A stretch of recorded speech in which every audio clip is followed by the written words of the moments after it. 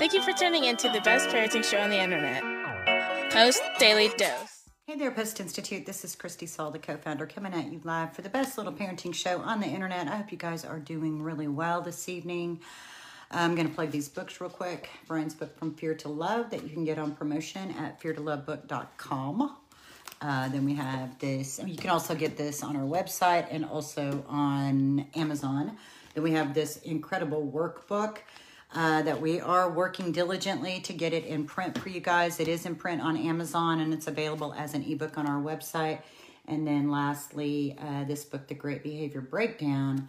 And then I want to also let you guys know that we have these two as a package on our website as well. That's a good way to get them at a discount.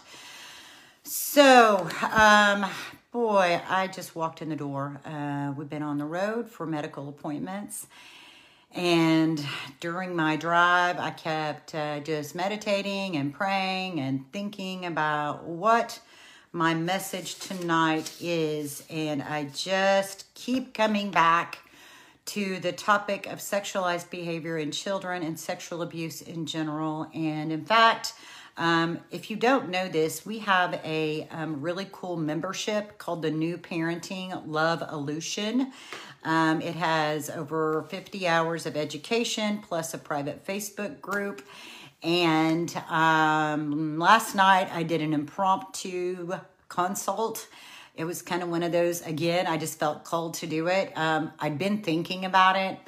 And I just kind of was wrestling with my worth and wrestling with what can I bring each month to those people in service and sharing and teaching. And so it just sort of happened very organically, but now we're going to do it every month. And so this month, my topic, I'm going to do an educational piece where I teach about sexual abuse, sexualized behavior in children, some of the impacts of sexual abuse that I have seen over the years and things that we can do to help create safety and healing.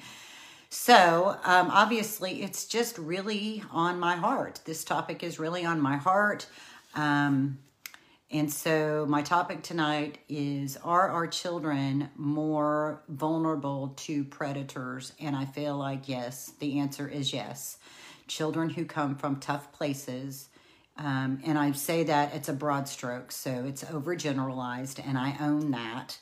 But let me tell you why my answer is yes. Children who come from tough places are more vulnerable to sexual predators. One reason is many of them have already experienced sexual abuse. And so I feel like that makes them vulnerable to to sexual energy and to adults who are willing to bypass their souls for pleasure. Our bodies tend to respond to sexuality in a biological manner. And so when children have already been exposed to sexual content and have been sexualized early in life, then their bodies are prone to respond to further sexual advances. The other thing to weigh in on this, and if you guys have thoughts about it, feel free to share your thoughts. I'd like to hear your thoughts about this as well. The other thing that I weigh in on is when we have questions about our worth and our value, then that makes us very prone to respond to the advances of people who don't have our best interest at heart. So if I question my value and someone comes up in my social media DMs and they're like, oh, you're really pretty. How old are you? Do you have a boyfriend? Oh, you look really cute in that dress. I'd really like to see you in a bikini. You see how that's going to go, right? So when we question our value and we don't have healthy adults pouring into us, then that creates a scenario where a child is more prone to accept those invitations because of the need for just to get our feel-good need met, the need for affirmation, the need to feel good enough, the need for someone out there in the world to validate us. I feel like That's a really big issue. And I find it, here's something I find to be interesting, and I've ran across this several times in working with families and families who are in the process of becoming trauma informed, or they feel like they're trauma informed. And then when issues around sexuality come up, everybody freaks out. Everybody freaks out. Everybody freaks out so bad that then we're not able to really attend. It's like, we're just like, don't, right? Ah! As opposed to, wait a minute, what's going on that would lead you to want to have a conversation with someone that you don't even know? You don't even know if that's a real person. You don't know who this person is just because they say that they're 14. You don't know that they're 24, 34, 54. You don't know. You have no idea who's on the other side of that screen. So it's interesting because it's not just children. Our brains are very vulnerable to all of that. Like, if you ever watch like Catfished, and then you realize that the endorphins that get flowing, it's like what's really happening is we're entering into a love affair with our own endorphins, with the chemical rush that's taking place in our brain. And it's getting connected to somebody on the other side of the screen, but in reality, we don't really even know who that person is. And people do all kinds of stuff, right? They do all kinds of stuff. And even, I mean, I'm not saying this isn't just a child issue. This is an adult issue as well. You know, well, there's stories of people sending thousands and thousands of dollars to somebody overseas that they felt like they were completely in love with, but they never even had video chat with them. They're not, like, they don't even really know who it is that they're talking to. But it's, what's happening is our brains are getting flooded with that dopamine. We were talking about that last week. And so to layer on that, many of our children have a depleted state of the hormones out of trauma, the hormones that help us feel good, like our not just hormones, but hormones and neurotransmitters. So our serotonin and our dopamine, those are our neurotransmitters, and our hormones of cortisol, that feel-good hormone. And when those things are depleted in our system out of trauma, then we are more likely to get latched in to these things that make us feel good, even if they're external and even if we don't really know that they're real. Our brains are really powerful. They're really powerful, and people who are predators know that.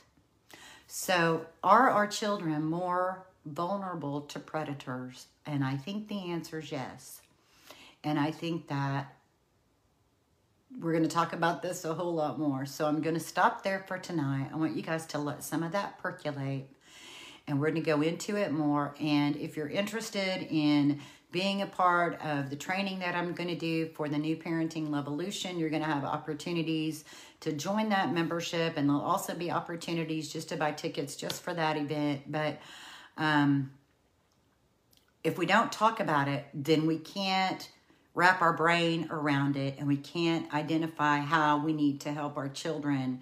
And helping them isn't just about telling them not to talk to strangers. We have to address this issue underneath of not feeling good enough, about needing affirmation and getting those needs met in ways that are healthy. If we don't figure out how to meet those needs, then our children are likely to be hooked up talking with people on the internet that are not healthy for them and do not have their best interest at mind. They're just there to bypass their soul for their own sexual pleasure.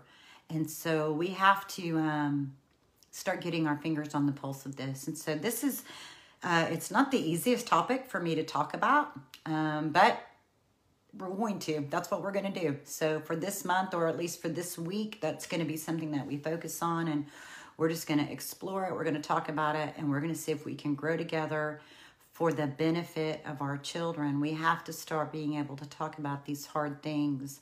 So if you've not already done so today, go give yourself a little bit of time, and then go spend time with your children.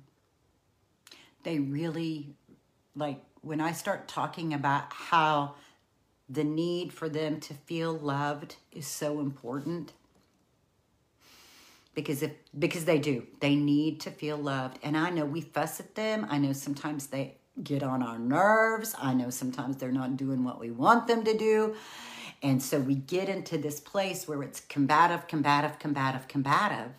And that's part of what makes them even more susceptible. So at some point, set aside everything you've been fussing about, everything you've been trying to teach about, everything you've been worried about in your mind. Set all of that aside and go spend 30 minutes to an hour playing with your kids in whatever way you play in your family. It could be a game. You could play some catch. You could be wrestling around on the floor. You go take a walk. It could be a board game. It could be you watching them play their computer game. It can be watching TV. It can be throwing the ball, shooting some hoops. It could be flopping on their bed while they're looking at their phone and you're asking them what's going on in their phone life. Whatever it looks like for your family, it is so important that every day we spend a little time with them outside of the tasks and just helping them feel how much we really love them. Because if they don't get it from you, they're going to look for it from somebody else. So it's really important. It's really important. And remember what Brian tells us: in any given moment, we can act out of our blueprints of stress and fear and overwhelm. Or we can take 1 to 2 to 3 deep breaths and we can choose love. Much love to you guys. I hope you have a blessed evening and we'll see you all tomorrow.